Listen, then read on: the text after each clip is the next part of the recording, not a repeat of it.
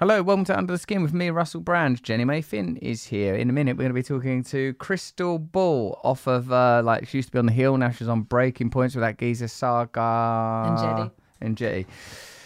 Jen says that they previously hosted a show on The Hill, but they previously hosted it. She also does Krystal and Kyle, and they were talking about me on that the other day. And Friends.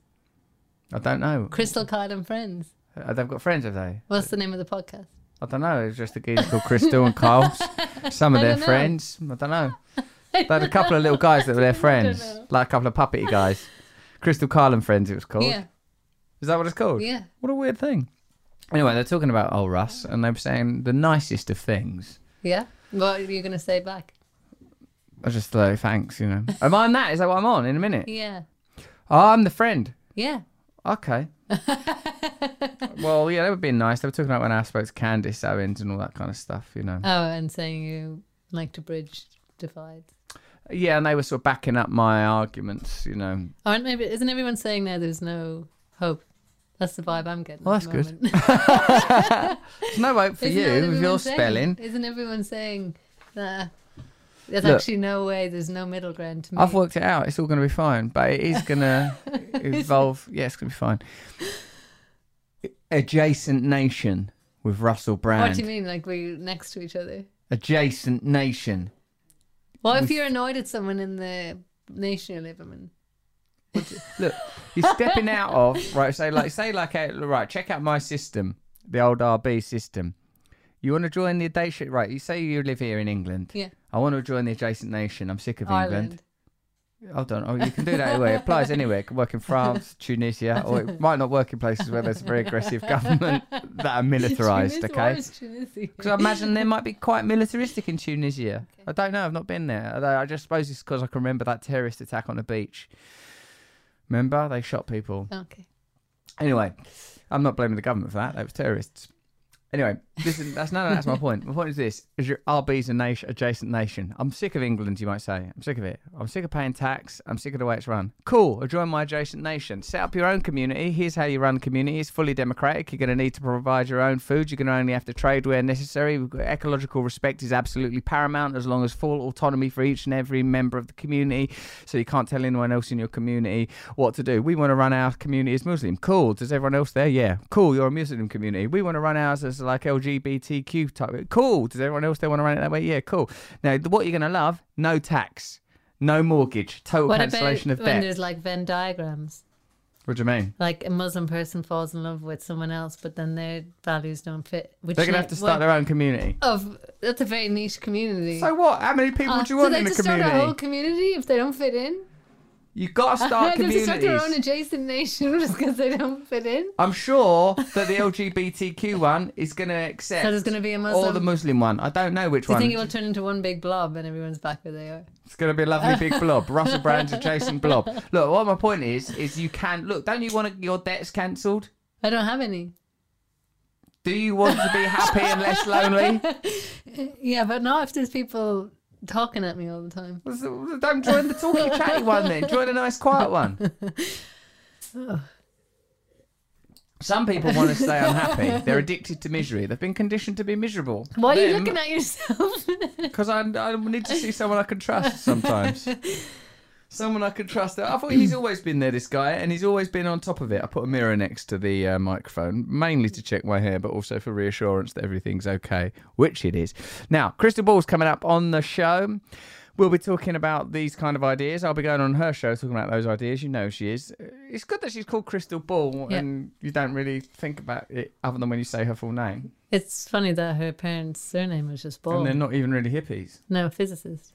There you go. It could be a hippie physicist. All right, listen. That's not what I'm reading. This is like my normal intro. This is part of the comments. Intro. Comments. Are you going to do the jingle? Yeah, but you won't be able to hear it. Now time for comments. Johnny Be Good says, the fact that a lobbyist is considered a legitimate and honest profession should tell you everything you need to know about the most corrupt governments in the world. Nice one, Johnny Be Good. Heather Cox, wow, impactful. What's she talking about? Tim Pool. Wow, impactful. He really put all this into perspective. Do we want our country back, or do we want to dominate the other side? A question all Americans should ask themselves. And everyone. What do you want, Jen? Do you want your country back, or do you just want to dominate others? Neither. What do you want then? I don't know. A little trip trap date? Have you signed up to a dating app yet? No, I did go on Tinder for a second, either today or yesterday. I can't remember because of time. Was it late at night? No, I don't stay up late. What time do you go to bed? 9. Okay, let's just do some listener shout-outs. Listener shout-outs! Shauna Nelson says, Under the Skin hit me like a ton of bricks because it's everything I've believed for a while now. And since that first podcast I accidentally stumbled upon, I can't get enough. I soak up everything I can get like a dry sponge. You saucy sausage. Meditate. Listen to Above the Noise. I meditated just now. Have you meditated today, Jen? No. You can listen on Luminary every week. You should be doing it. You should be posting about it. You have to meditate. It's time for you to change your life. You cannot live like this. I'm not even talking to you anymore, Jen. I'm talking to the listeners. I know. Also, I'm on tour doing 33. Go to russellbrand.com/live dates and have a little click on that. Sign up to my mailing list so you can stay in touch with me and I can love you like I should.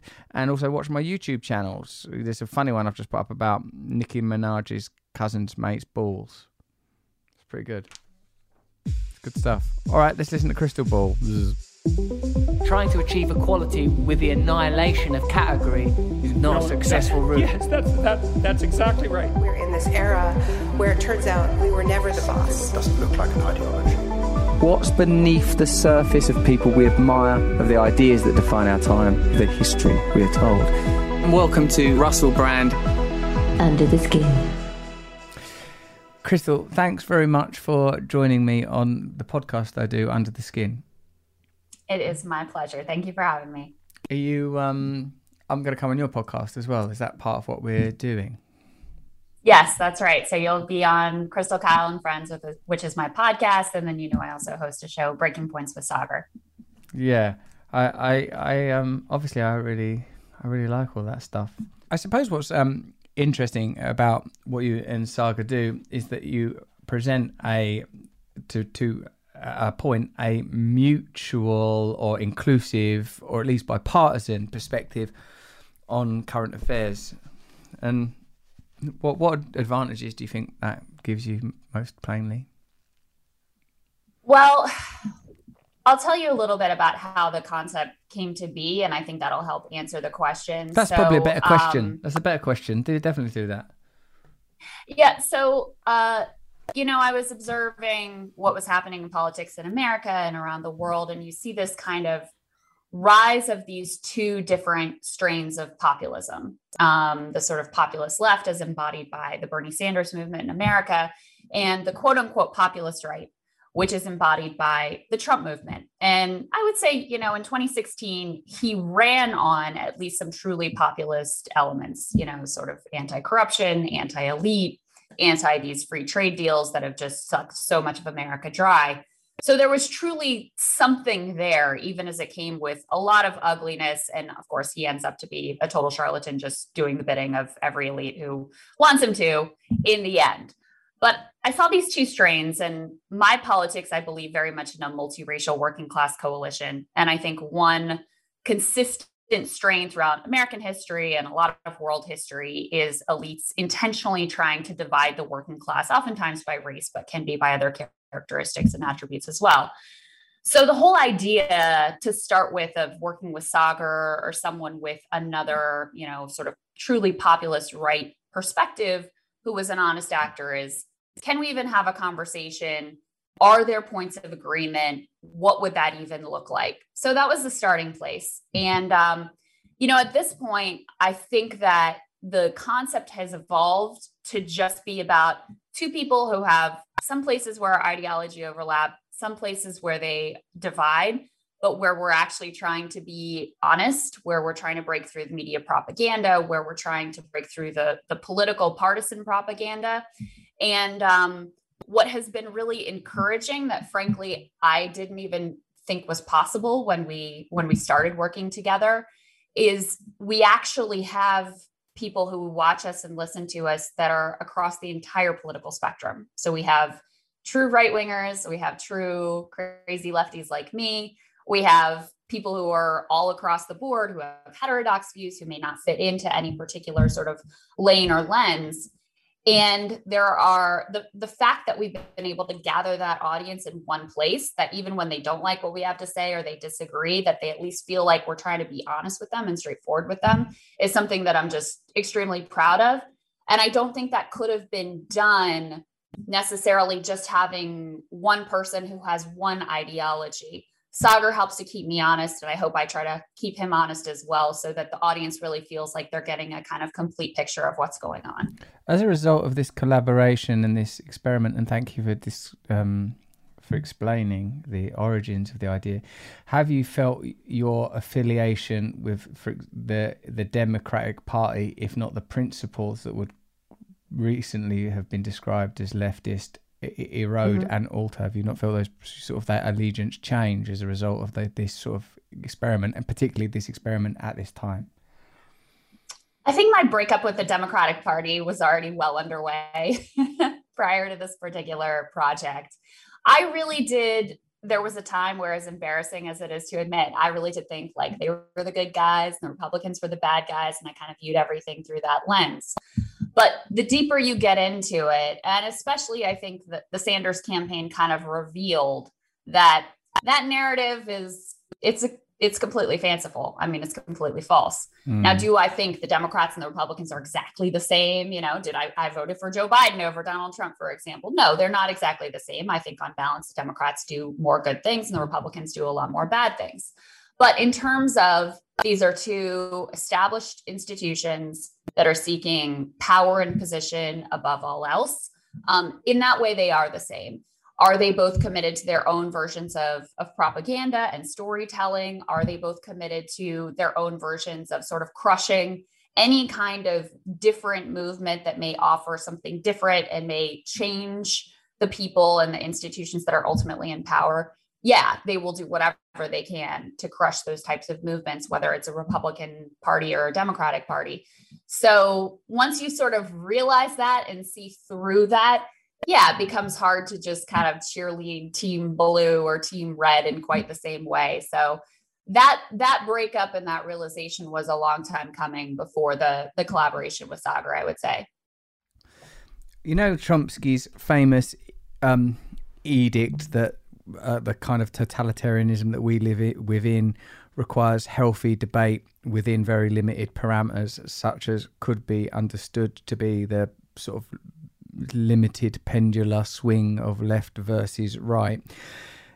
Have you, as a result of discovering that, in a sense, the differences between the Democrats and the Republican parties are, if not meaningless, not so significant as to constitute the breadth that a true democracy would require, has it led you to investigate or want to popularize, or at least discuss publicly, alternative political systems that are outside of the scope of, you know, bipartisan democracy?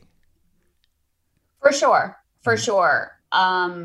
So I would say I'm both kind of an idealist and a pragmatist. And so within the realm of American politics, the thing that we've had that has come the closest to breaking the power grip of the two current political parties is these sort of movements that come in and hijack the party, right? So even though Trump ends up becoming just a complete tool of the establishment and of the elites that already have power, they didn't know that at the beginning, and he was able to come in and hijack the Republican Party.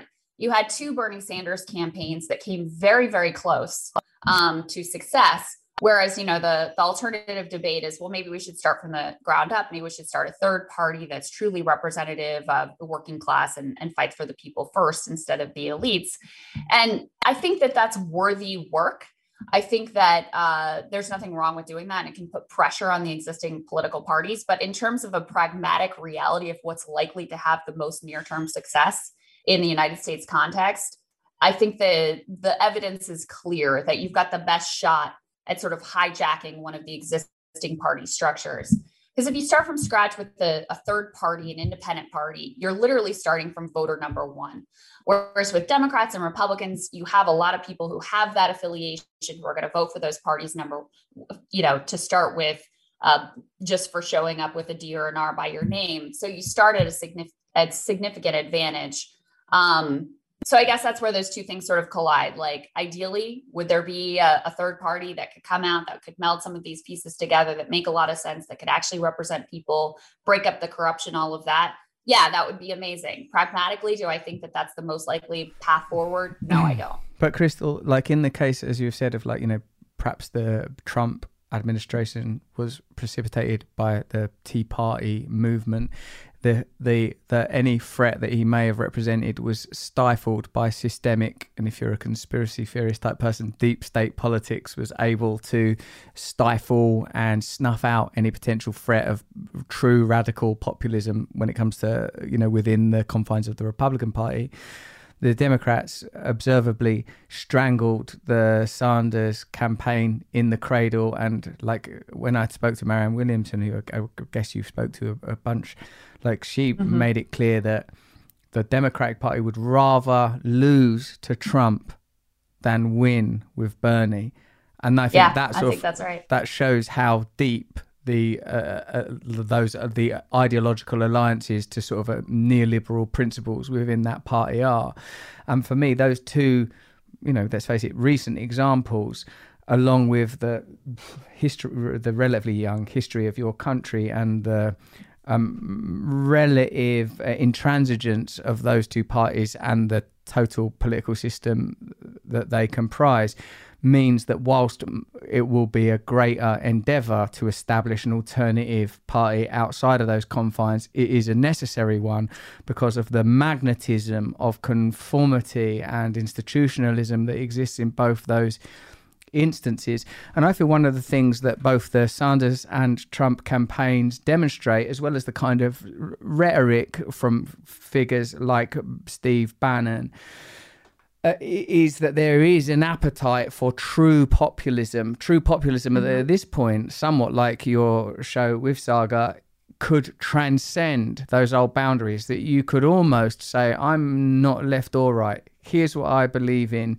Your right to control your own life, your right to run your own communities, the bringing into balance the powers of tech giants and the control and some regulation of the mainstream media, low taxes, the possibility to vote for where your taxes are spent. Like, in fact, in a sense, what I feel like when I have these conversations, when I get opportunity to have conversations like this one, I feel like what people want is just what's already in your constitution: democracy, real democracy. That's it. Yeah, and I wonder. That's it. What do you think about all those words? Let me just say, I don't think that any of it's easy. So, the idea, if you have these two different paths, one is the third party path and one is the sort of hijacking the existing party structure. Both of them, you could make a case, are impossible, right? You could make a case for either one of them being totally outside of the purview of what could be accomplished in American politics. But if you just look at very recent examples, the effort that came the closest to doing something different would have been the Sanders movement, and, came pretty darn close both times around to really overturning the apple cart because of all the people, Walmart workers and Amazon workers and Starbucks workers, who decided they saw themselves in this movement, who didn't see it as much on a left-right spectrum as this is my chance to actually have a voice, to be a real participant in a democratic process. Whereas, Green Party is on the ballot. They don't want a single state. It's a much higher hill to climb at this point for a real third party to have a chance at success. So that's why I look at it again. Look, you're 100% right. The Democratic, and Marianne Williamson, who I love and is a close friend of mine, is 100% right. The Democratic Party will do anything to stop losing their access to power, right? They keeping their own grift and cartel going. They'll do anything to stop that. They'll do anything to up to and including lose to make sure that that doesn't come to fruition. There were people on MSNBC who, when it looked like Bernie Sanders was going to be the nominee, who were out and out saying, I might vote for Trump instead. The very man that they've said was, Hitler and genocidal and the end of the republic altogether. So they're sort of upfront about it in the end. But do I think that those obstacles, as impossible as they seem, are more surmountable than starting a third party from scratch? I think that's what the evidence suggests at this point.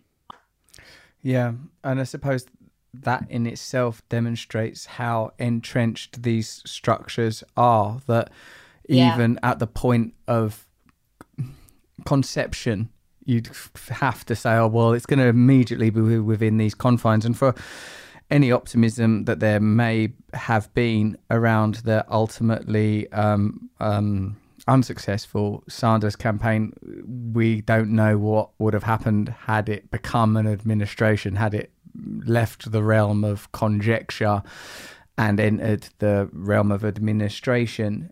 But like, based on what happened under Obama, it would likely have fallen pretty quickly into line, because I mean, I suppose in this country where, like, you know, if for people that have a greater understanding than I do, there will be obviously significant differences in our political systems. But one thing that feels like it is common to both is that, you know, perhaps could be summarised by that famous Margaret Thatcher quote, like, well, what is her greatest legacy? She was once asked, and she said, Tony Blair. You know, like that by the time Thatcher had left office, the Labour Party ditched its historic affiliation with the trade union movement, or at least significantly curtailed it, and the ability of the trade union movement to direct the party policy, and became a party of big business and of commerce, and, you know, like, sort of a Bill Clinton style, you know, administration or party.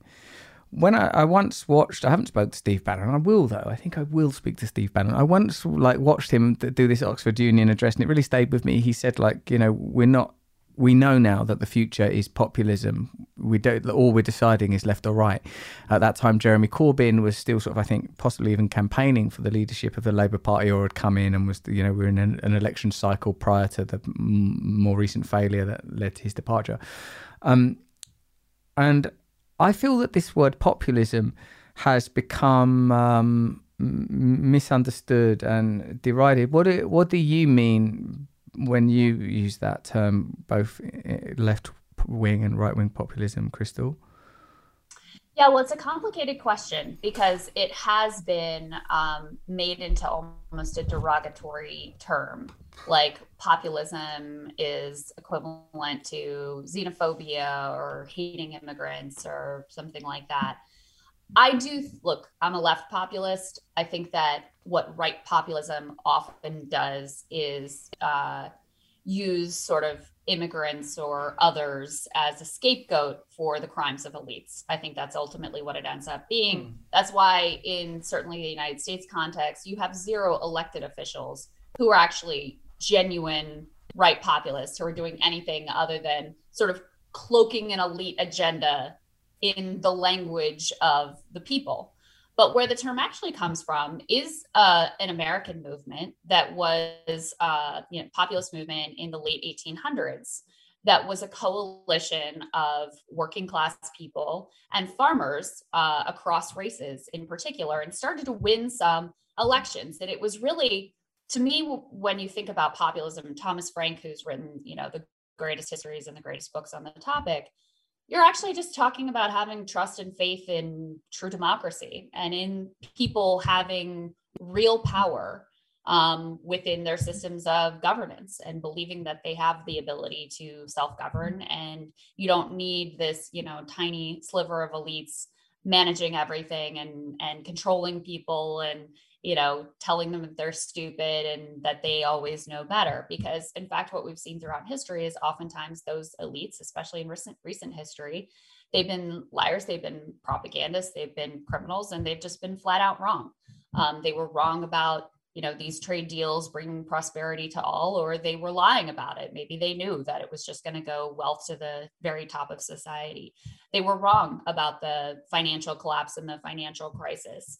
And some of them were, you know, criminally wrong in leading to the collapse of the global economy and facing absolutely no consequences. So I have a lot more faith in the common sense and the good character of your average citizen than I do in the class of elites that rule this country, certainly. So that's what I mean when I talk about populism, when I think about populism. And it has been intentionally made into a dirty word, because if trusting the people is bad, then that justifies consolidating power in the hands of the few that already have power. Thank you. What do you think about how the coronavirus pandemic is being handled in your country? Do you think that debate has been stifled? Do you think it's been overly politicized? Do you think that the language of science has been mobilized to discredit and curtail open debate and conversation? 100%. And that's not even me thinking that. It's not an opinion. You can look at the way that opinions on pandemic response have become completely politically polarized in the US. And I suspect that that's happening in a lot of places, but the studies show it's more politically polarized in the US than anywhere else. People have formed identities around their response to the pandemic, whether it's, what they do, whether they wear the mask, whether they're in favor of lockdowns and school closures, and just the sort of like theatrics of the pandemic, I guess. We all wear our brand of, it becomes our political brand and our personal brand in terms of the choices that we're making personally to try to keep ourselves safe and sane and all of those things. I do think that a lot of the initial politicization of the pandemic came directly from Donald Trump on masking and the way that he talked about the pandemic, the way he was very dismissive of it. And so it's just become, like almost everything in America at this point, completely tribal, the way people view it. And then you have, on the other hand, liberals who have, again, formed this sort of like pandemic identity around how serious that they take it. And they don't want to hear, any other side of the debate. For example, the costs that were imposed on especially vulnerable kids by closing schools, when we know that coronavirus, thank God, is less dangerous and less deadly to children, much, much less so than elderly populations. And we also know the number of kids who just dropped out of school. I mean, kindergartners who never showed up by the millions in America. What are the costs of those going to be? We know the mental health costs. So there hasn't been what you would describe as sort of balanced approach. And then adding to that, you've got social media platforms that want to completely, stifle debate and decide what you can and can't say. You have public health officials up to and including Dr. Fauci, who have lied about critical things at critical points, masking being a key example. At the very beginning of the pandemic, he told everybody, don't wear a mask, masks don't work. And then later on, he admits that, well, actually, we knew masks worked, but we just wanted to save them for healthcare responders so that they would have the supplies that they need. Well, even if your motivations were noble in making sure that people on the front lines had what they needed, you just blatantly lied to people about the science and what you know. So there were sort of, been bad actors all the way around, and it's been very difficult to sort through it, I think, for your average person to understand what's true, what's false. Am I being spun? Is this a political agenda, or is this actual scientific, factual information that is being presented to me? The other, of course, obvious example here is the way that when people first started asking questions about how did this pandemic start? Where did it come from? There was this coalescing in the media and among corners of the scientific community that were self-interested that it had to have been zoonotic in origin, and to even suggest that it may have originated in a lab is racist, it's xenophobic, it's wrong, it's Trumpian, it's all these things. You can't even suggest that that's the case. Now we're down the road and we still don't know whether it was zoonotic or whether it came from the lab, but basically the evidence looks pretty good in the direction of this came out of the Wuhan Institute of Virology, the very thing that the media and social media platforms told us we were absolutely not supposed to think or say, et cetera. So when you have this climate of censorship, of jumping to conclusions before those conclusions are really justified, it doesn't tamp down conspiracy theories. It makes conspiracies more likely to flourish, because people say, well, if you were lying and censoring me on this thing, which turns out to have some merit, then, I'm not going to believe you when you say this other thing over here. is equally false, or, I'm not going to believe you when you tell me that the vaccines work when you've lied to me about so many other things. Now, look, I'm vaccinated. The vaccines do work. We've had now a massive, billions of people trial around the world that shows how they protect, especially against hospitalization and death. But can you really blame people who looked around and said, you lied to me time and time again? So no, I don't trust you on this one. No, I don't believe you when you tell me to trust the science. Particularly as I suppose that perspective, that style of governance, of communication, has precedents that precede that mentality precedes this matter, like that the relationship between sort of big pharma or even big business more broadly and the state, and the sort of controlling and stifling of information, is in a sense the perfect conditions to create mistrust. That when the companies that are charged with the manufacture of the virus have been involved, say for just one example, the opioid crisis, it's just sort of hard to reboot your trust around that unless there is kind of legislation where it's you cannot profit from these matters, like from health, from medical issues. And that's where I feel like, to our earlier conversation about the neither the Democratic Party or the Republican Party are likely to come forward with policies that will meaningfully change the lives of ordinary Americans, whether it's a populist like Donald Trump or, from my cynical perspective, even a populist like Bernie Sanders, is when it comes to crunch time going to be willing to sacrifice the relationships with the kind of institutional power, agency power, big business power in favor of ordinary people. I feel like that it's just too entrenched. I feel like that would be seen as an act of war. In fact, if you said we're going to put the interests of ordinary people first, I think you'd be killed for saying that. Well, I mean, we have an example in American history. The closest we have to it is FDR, who said, of those arrayed interests against him, I welcome their hatred. And his recognition came from a place, where you had rising sort of more radical movements around the world and in the US as well. And he realized that if he didn't take some more radical actions, he wrote to a friend, it's time to be radical for a generation, because he realized without some more radical reforms to cut a broader swath of the American people in on the deal, that the whole thing was going to come apart.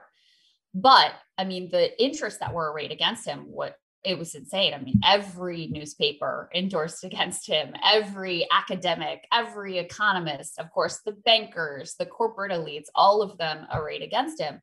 But he was wildly popular with the people. You have to be ready for them to consider it an act of war. You have to be ready for them to absolutely hate you. And this is one of my big criticisms of the political elected left in America, is that oftentimes they don't want the media to hate them. They want to be friends with the media. They want to get good coverage. Anytime they're receiving criticism in the media, they shrink from that. They're afraid, this isn't going to work out. And in fact, because we've had that orientation towards the media, especially within the Democratic Party for years and years, where it's like, no, we trust the media. The media is telling us the truth. We believe them. You can see that when they do in a uniform voice turn on a politician or turn on a candidate, it does exact a major toll. You can see this right now with Joe Biden, who is not a politician that I particularly care for, but who I think really did the right thing in finally, belatedly, decades late, pulling our servicemen and women out of Afghanistan. And there's just been all these people who did not care for years when Afghan civilians were getting blown to smithereens, who said nothing about it, who covered Afghanistan, all of the nightly news broadcasts together for 5 minutes in the year when civilian deaths in Afghanistan were the highest.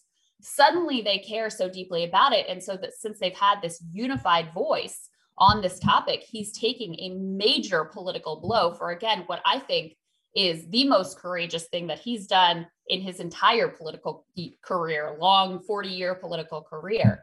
So they fear that sort of unified opposition from the media coming from them and really hurting them. But you have to have the confidence to know that if you're doing the right thing, if people see you really standing up to them and fighting for them, that they're going to have your back, in the same way that FDR had that confidence, and that that he was proved correct by that and set up lasting social institutions and safety net that, look, it was wildly imperfect. It was, applied in a racist way. There were all sorts of problems with it, but that gave us the very basics of some kind of a social safety net, some sort of a middle class that people could rely on, stable ability to move upwards that, lasted for generations and has now been completely eroded to the point of non-existence.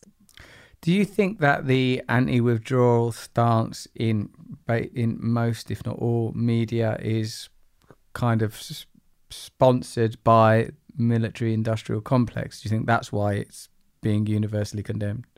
Oh, 100%. 100%. And you can see, I mean, it's insane the people that they will have on to make the case. Like, you're going to have on a war criminal to make the case. The very people who lied us into these wars and lied for years and years to justify keeping us there, and sanctioned atrocities and told our soldiers to look the other way when our allies were literal pedophile drug dealers. Like, those are the people you're going to have on to make the case for why we should continue to stay in Afghanistan forever, and do it with a straight face and not ask them one critical question. And the way that it works is, of course, all the people, all the contractors, all the generals, everybody who was involved in this war got tremendously rich at the high levels. Of course, the soldiers and the servicemen and women were the ones who paid the ultimate price here. But all the elites, they got wildly rich off of this thing. It was the grift of a generation, right? So they have massive financial interest in keeping this going literally forever. And their friends are, the same social circle are these so-called journalists who are now completely outraged that Biden is following through on the promise that president after president has made. It's the same type of sort of like cozy, clubby access journalism where these people feel that their own personal, professional interests are in maintaining these ties, maintaining these friendships so that they can sort of continue to climb the ladder. So even though they may not be, the journalists themselves aren't personally invested in Boeing or General Dynamics or Raytheon, their friends are, and those are the people they rely on to help elevate them in their career. So that's how this elite consensus forms. And that's how it ends up being just a totally unified voice, no matter what network. I mean, this is true bipartisan consensus stuff, right? Whether it was Fox News or MSNBC or CNN, you're getting almost exactly the same line about the Afghan war.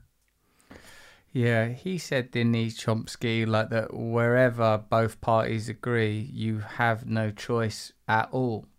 In all those instances, there is no democracy. And I feel like even post-Trump, there's been no humility on the left, no humility in the liberal left media, no acknowledgement. And like where, in right-wing populism, it is acceptable to demonize immigrants. In left-wing, I don't know if it's necessarily populism, it's sort of like that's this neoliberalist establishment authoritarianism.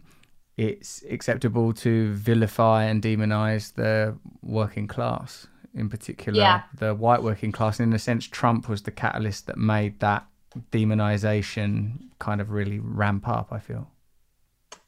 I think it's even more than acceptable. It's almost a central organizing principle of that type of neoliberal thought. The mantra of Saagar and I's show Breaking Points is that our goal is to hate each other less and hate the elites more. So it's not some like kumbaya, we love each other, everything's great and there's no problems, we all just need to get along. It's in favor of a divisive politics, but where you understand who the true sort of criminals are in the country and the reason why things are the way that they are. So yeah, I think that the partisan media, whether it's Fox News on the right, or whether it's CNN and MSNBC in the liberal space, they love a story that's all about caricaturing and demonizing people who have a different ideology or a different lifestyle than you do. So if you turn over to CNN, you might hear a story about how some moron didn't get vaccinated and now they're dead. And it's this disgusting cheerleading of, like celebration that someone didn't go and get the vaccine, which sure they should have done to protect themselves. But now you think that the proper response to that is to celebrate their death. And that's grotesque.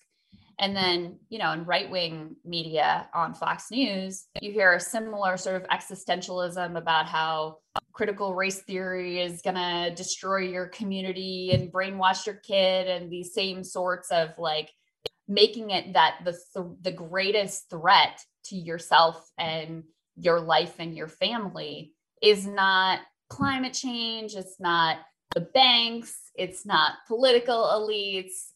It's not natural disasters. It's your neighbor who happens to maybe think differently than you do. So there's a lot of profit to be made off of that. And Matt Taibbi, who wrote the book Hating, he really lays out this whole sort of structure of media where you used to have the Cold War. That was great ratings justification. You had a clear enemy. That was great. You could get people scared and freaked down about the communists coming. Then you had the war on terror, and it's the Muslims they're the really bad guys. And that was kind of like this, thing that they could get people to freak down about and continue to turn on their TVs to watch and learn about, quote unquote, learn about. And once that kind of stopped working, then the enemy was each other. Then it was your neighbor who's not getting vaccinated or who has the Black Lives Matter flag on their lawn. Then that became the real enemy. And, it's the most terrifying enemy of all because we're everywhere, right? There are people to fear all over, and the threat is existential, and these people are destroying the country. So that's what these networks and mainstream media have settled on as the villain. And it's truly destroying the country. I mean, it's creating this total sectarianism, justifying political violence.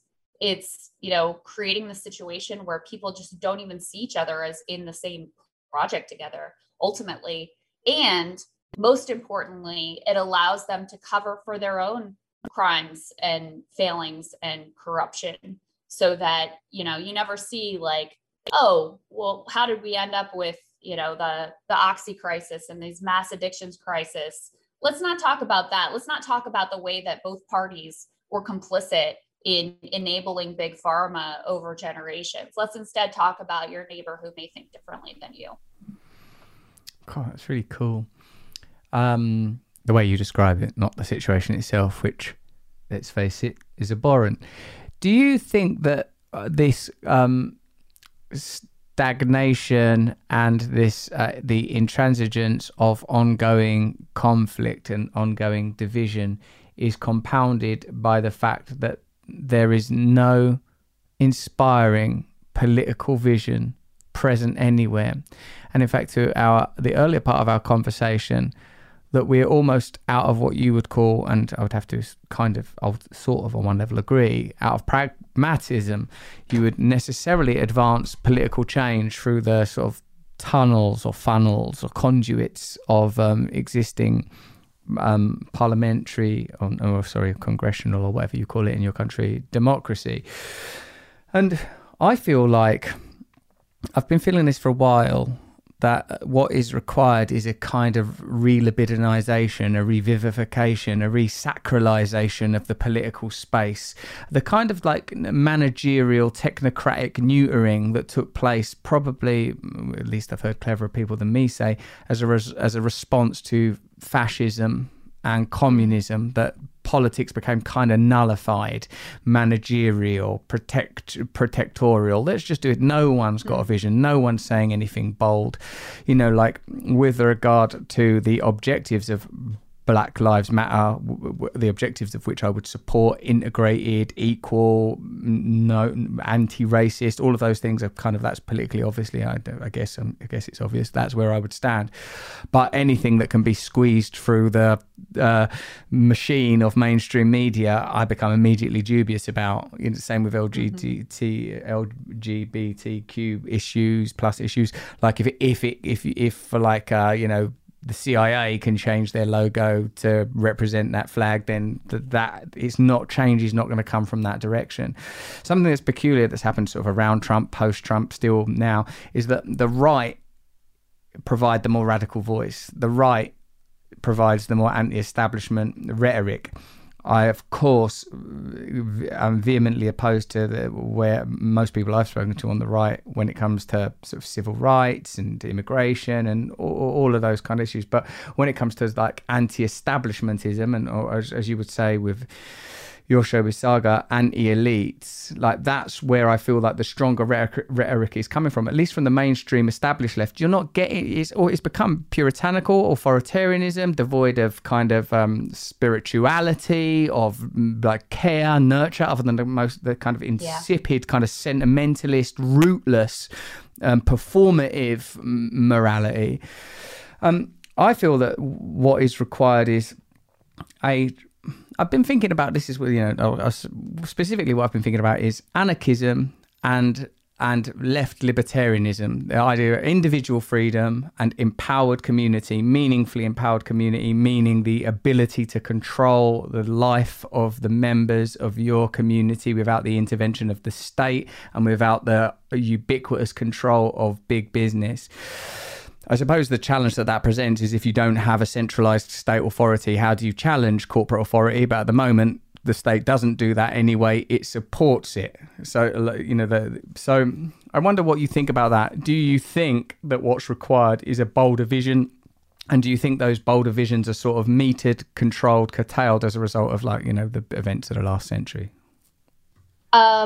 Yes. And I think, the Cold War was particularly effective for stifling any kind of debate. But it's not just the Cold War. I was actually just reading, I don't know if you know the history of the mine wars that happened in the early 1900s in West Virginia.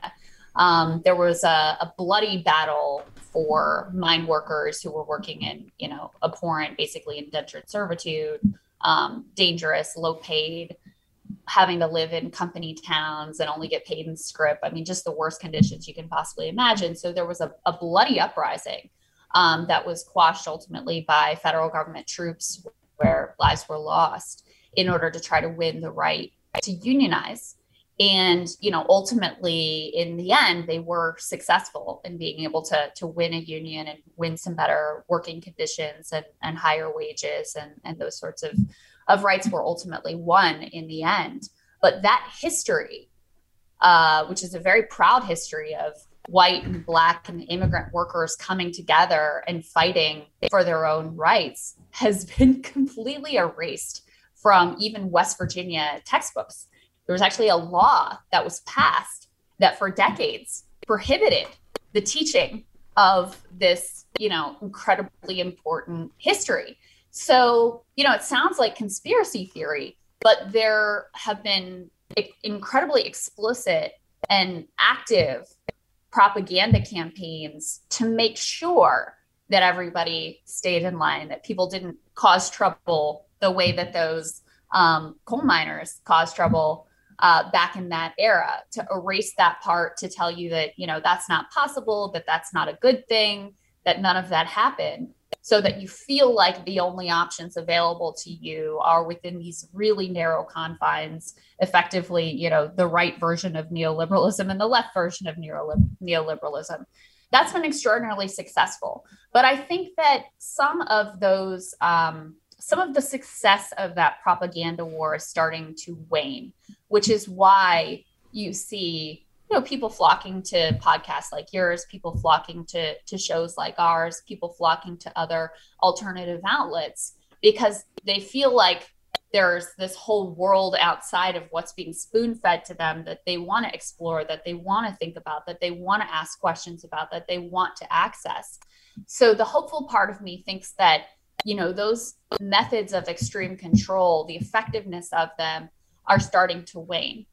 I believe we're in a real in-between time right now. And I don't actually, you mentioned Steve Bannon, and he said, the only options are populism. It's only a question of whether it's populist left or populist right. I don't know that I agree that that's the case. I see the options as either you can have actual democracy of the type that you're talking about, where people truly have a stake in the affairs in their community and their country, or you can have the direction that we've been heading in for decades now, which is increasing authoritarianism and increasing police state, where dissent is, rather than welcoming dissent, let's have a debate of ideas and exchange. Let's see who's got the better ideas and allow them to win out in a free marketplace. It's no, we're going to censor you. We're going to just make it so you can't even say that, or we can't even allow that point of view. You see it, in terms of the militarization of police departments throughout the United States and the actual crackdowns that we've seen, especially with regards to the Black Lives Matter movement and the aggressive militarized response that they were met with. You see it with the ever expanding surveillance state, that Edward Snowden helped to expose, that has just continued to grow and grow and grow unabated. I think you have a lot of people who feel very uncertain and very scared about what the future is going to hold for themselves and for their family. I think you see people who, genuinely saw the Trump movement as something extraordinarily terrifying, where these old, ugly ideas that we felt like maybe we're starting to kind of put behind us were brought back into the mainstream. And the freak out to that, and the response to that has been, we're just going to clamp down. We're not going to allow any of these, anything that's outside of this narrow confines, we don't want to hear about whatsoever. And so to me, those are really the two possible directions that things go in.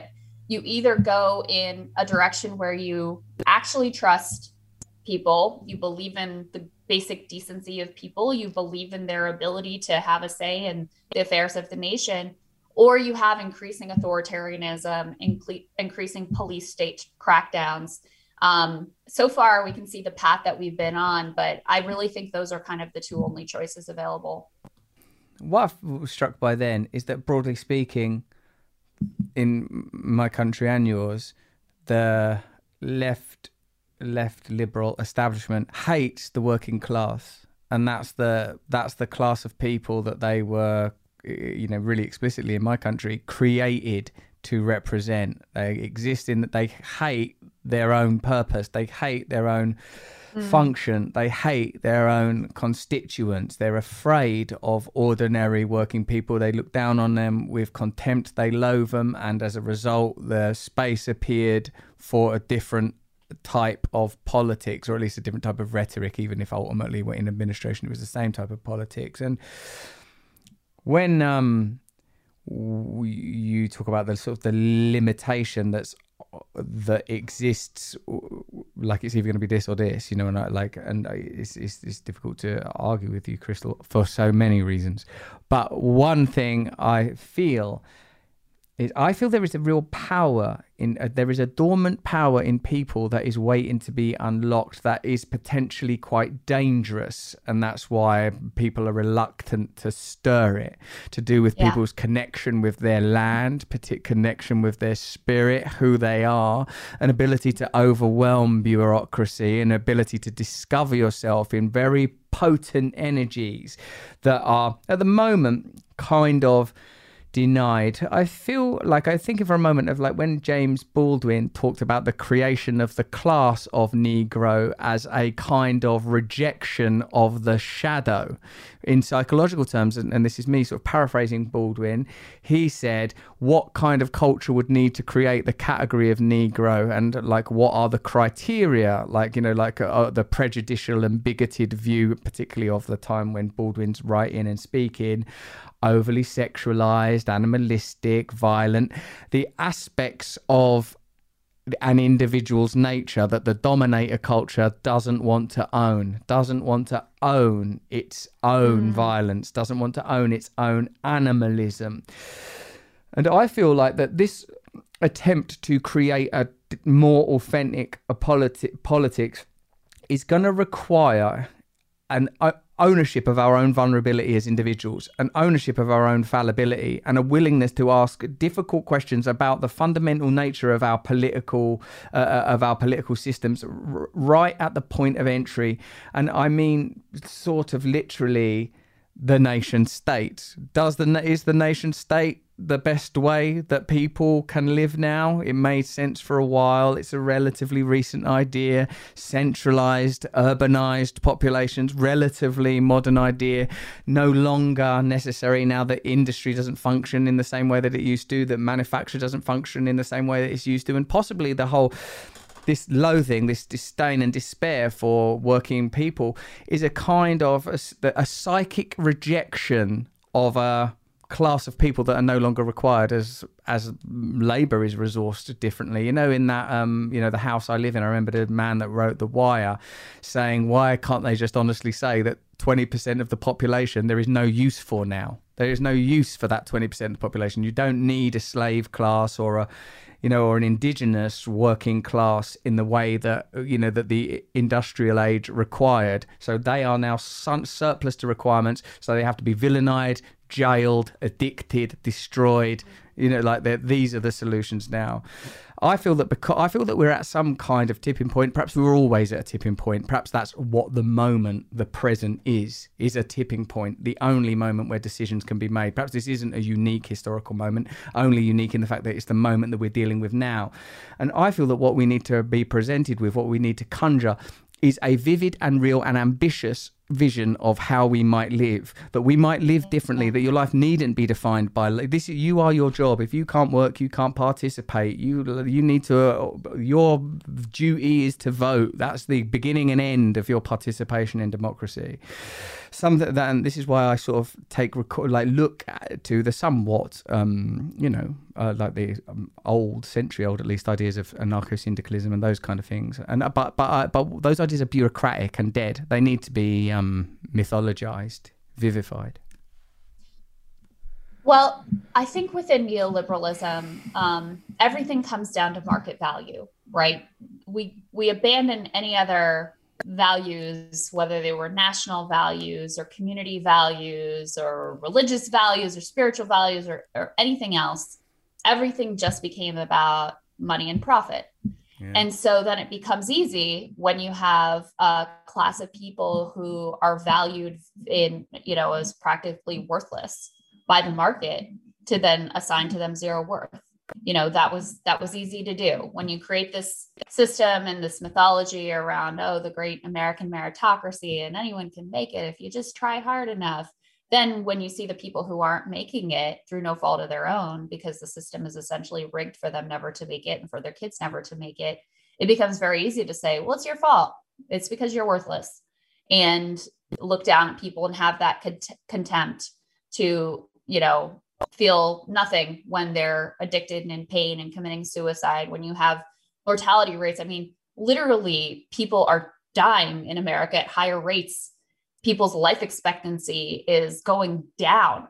If you can't, that's the most basic metric of societal success. People are literally dying, and it's looked at, nobody cares. It's discarded.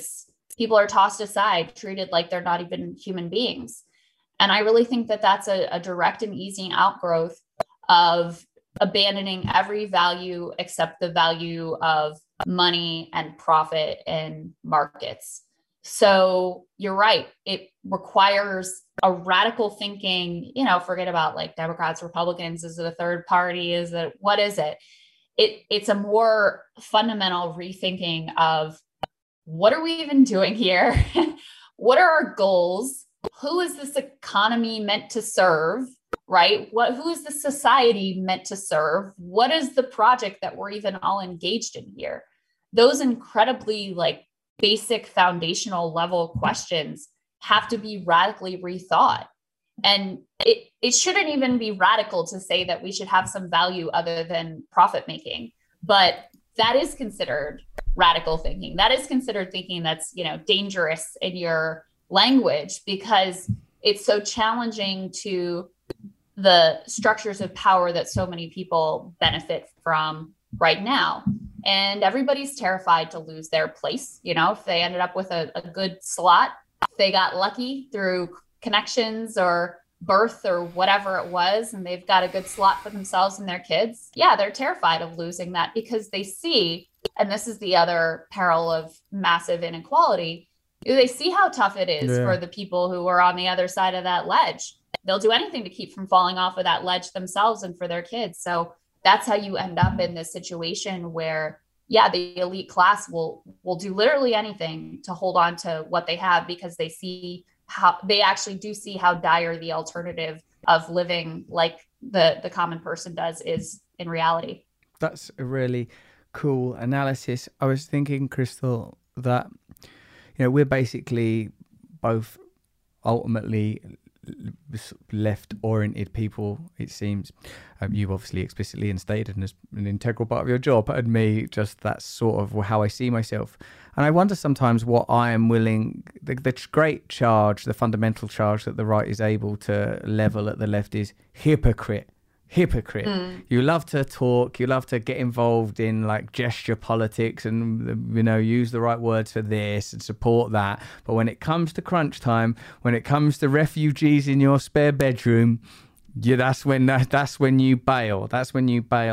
And this again is when I seek recourse to spiritual values, when I think of what am I willing to give up, what am I willing to sacrifice? To your point earlier there about compromise and like the idea of like it sounds like you, I grew up in an ordinary background. I've lived on welfare before. I've been on unemployment benefit. Like I've lived that life. I know that life, and I'm scared of it. And like I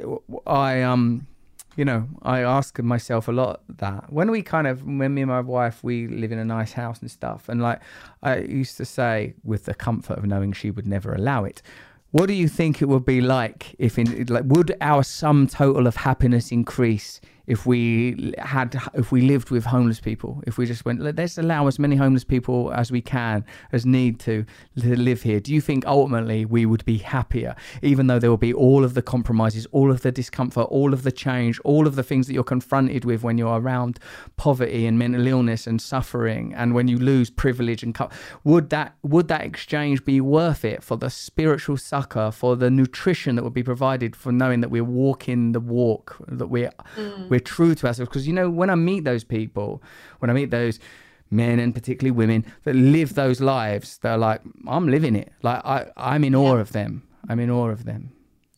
Yeah. Well, I think you have to. So I think the criticism, the hypocrite criticism from conservatives is both fair and not.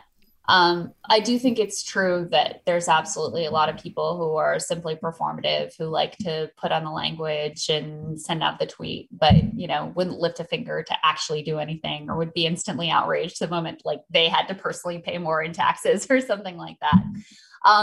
But I think it's unfair in that, look, every individual has to live in the society as it exists. So it's always leveled as like, well, how dare you exist in this society when you also critique this society? And that's not really a fair, that's not really a fair criticism, because the whole idea is, well, we want to change the society so that living in it doesn't inherently so directly conflict with your values at every single turn, right?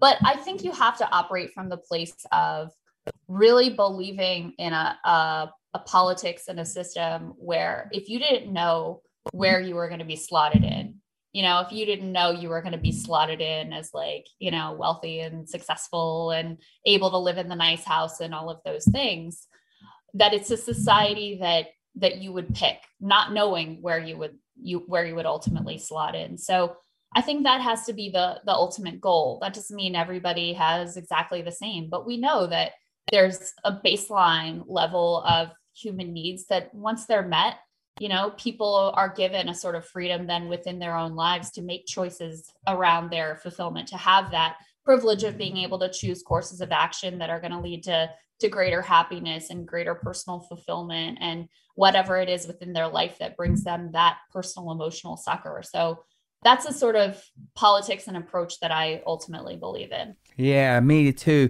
Although I feel that cannot be achieved solely through state intervention, and definitely will not be achieved through free market economics. So the thing that I can consider, or I'm thinking about, is community empowerment. Do you hear about that place? I'm sure you did, because you seem a lot, well, how could you not be better versed than I am?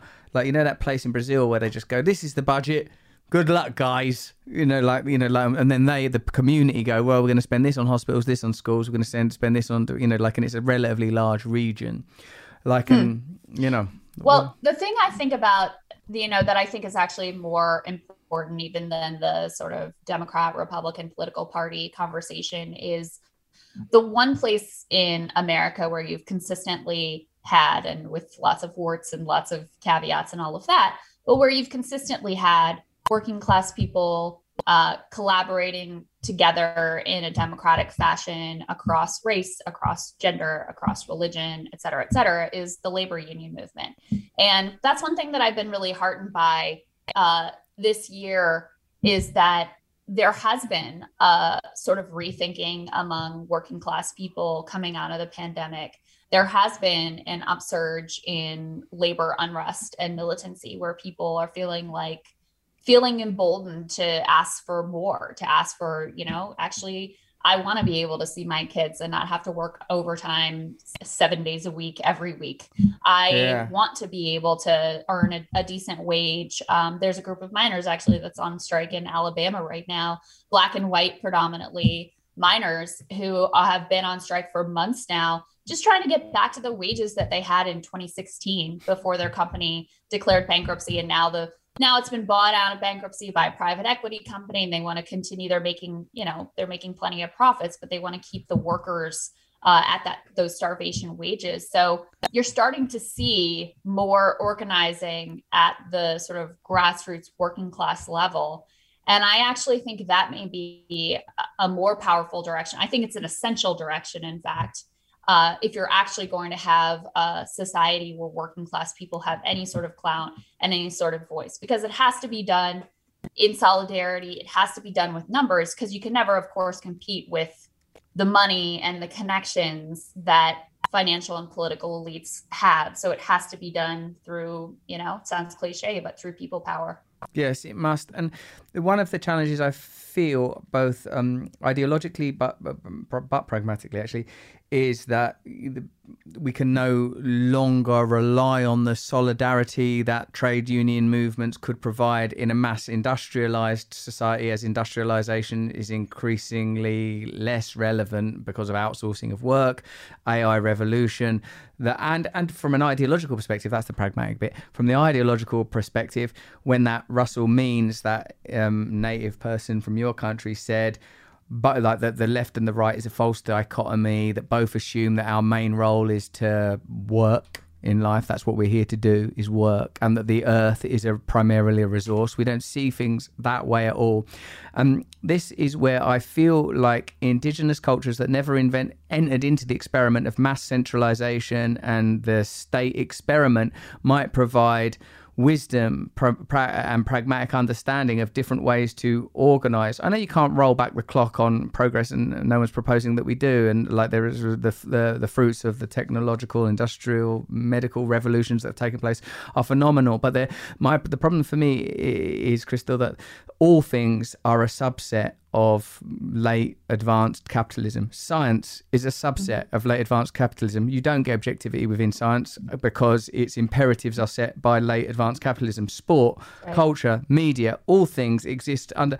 We live within a fundamentalist ideology, whether you're coming at it from the left or right, and you cannot achieve objectivity enshrined by that. It's as much an ideology as fundamentalist Islam or state communism or fascism. It's perhaps more insidious because of the beautiful way that it is able to caress us into submission through apparent choice. Yeah, I mean, it's interesting because it's easy to romanticize,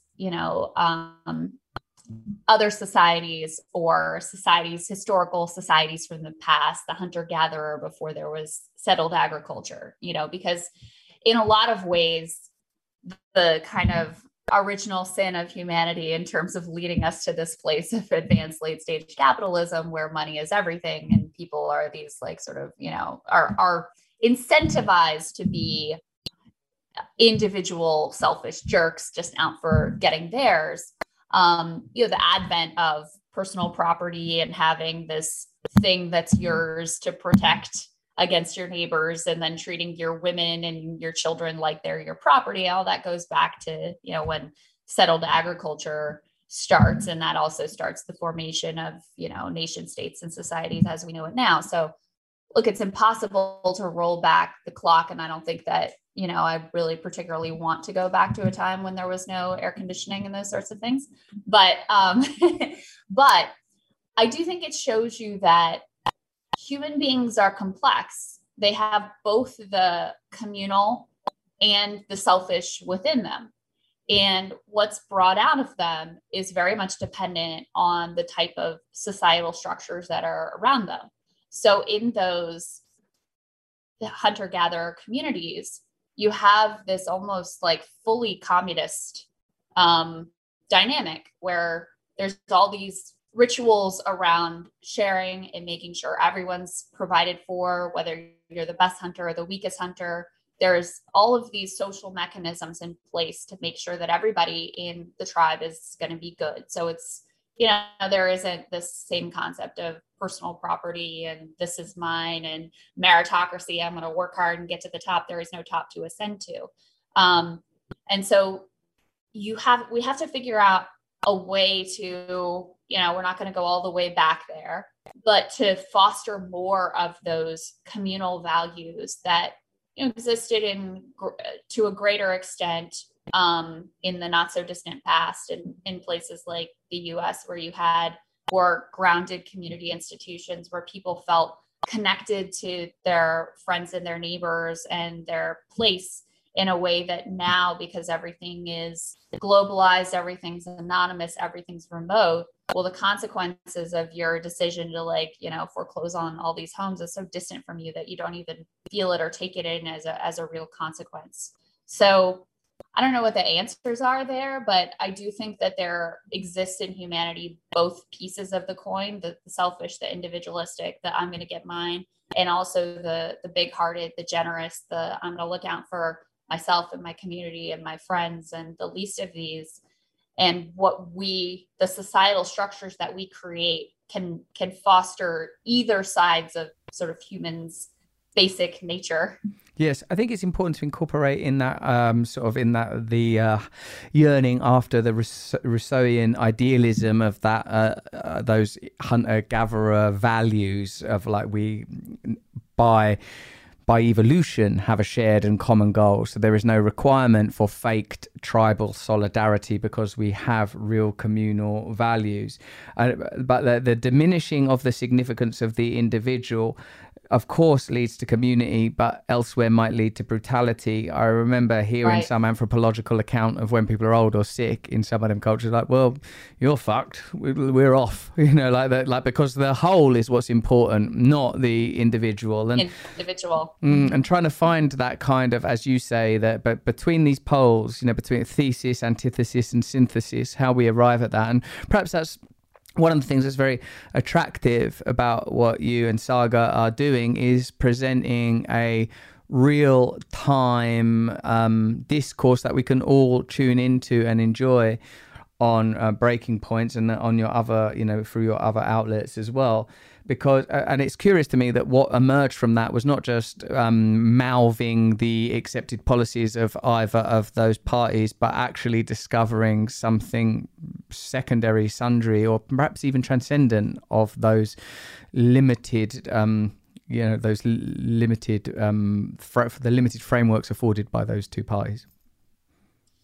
That's definitely what we're trying to do, because I do think that way of viewing the country, of viewing each other, of viewing politics is not just limited. I think it's very poisonous because it inherently, makes half the country your enemy. And if you believe in at least reviving some of that communal spirit and some of that collectivist, sense of the common good, then it's not going to happen when you have half the country hating the other half of the country and vice versa.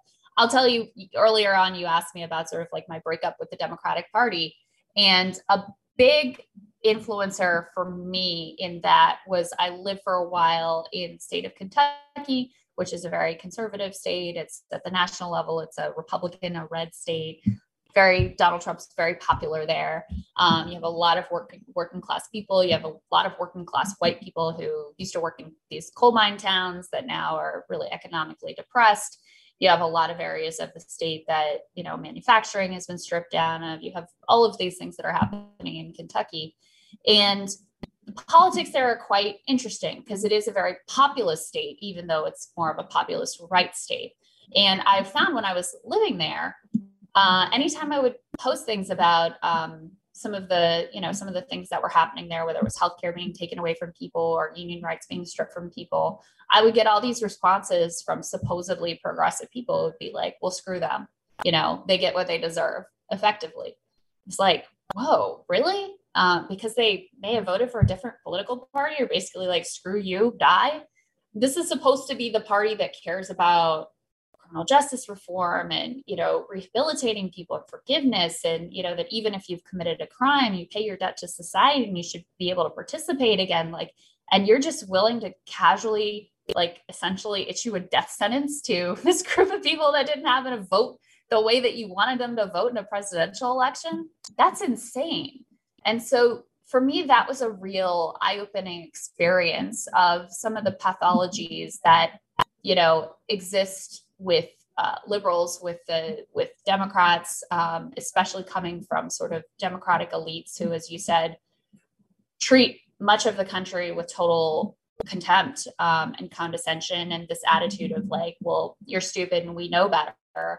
And the Republicans do the same thing, just with a different sort of group of people. And then they pander to their own group of working class people, but then, turn around and stab them in the back at every possible instance as well. So that sort of experience of how much anger and hatred and ugliness was being directed to, well-meaning fellow citizens was very eye-opening for me. Yeah, I can see how it would be. That's I have had comparable experiences, but probably they were more personal, by which I mean narcissistic, because I sort of noticed people not being nice to me, specifically me, never mind a mining town, never mind a red state, a person, and I am that person. Right, it's really encouraging and fascinating to talk to you, and I feel more certain than ever that sort of spirituality will be a huge part of the solution, but precisely because spirituality implies a set of universal values that we all have access to, that is non-discriminatory and affords us all a degree of dignity and ability to tolerate one another, to collaborate and cooperate with one another, not have the expectation that we all parrot the same ideas, and ideas that don't cost us anything, anything to say. I think that's really well said. I was really moved by, I covered and went to the teacher strikes that happened in West Virginia.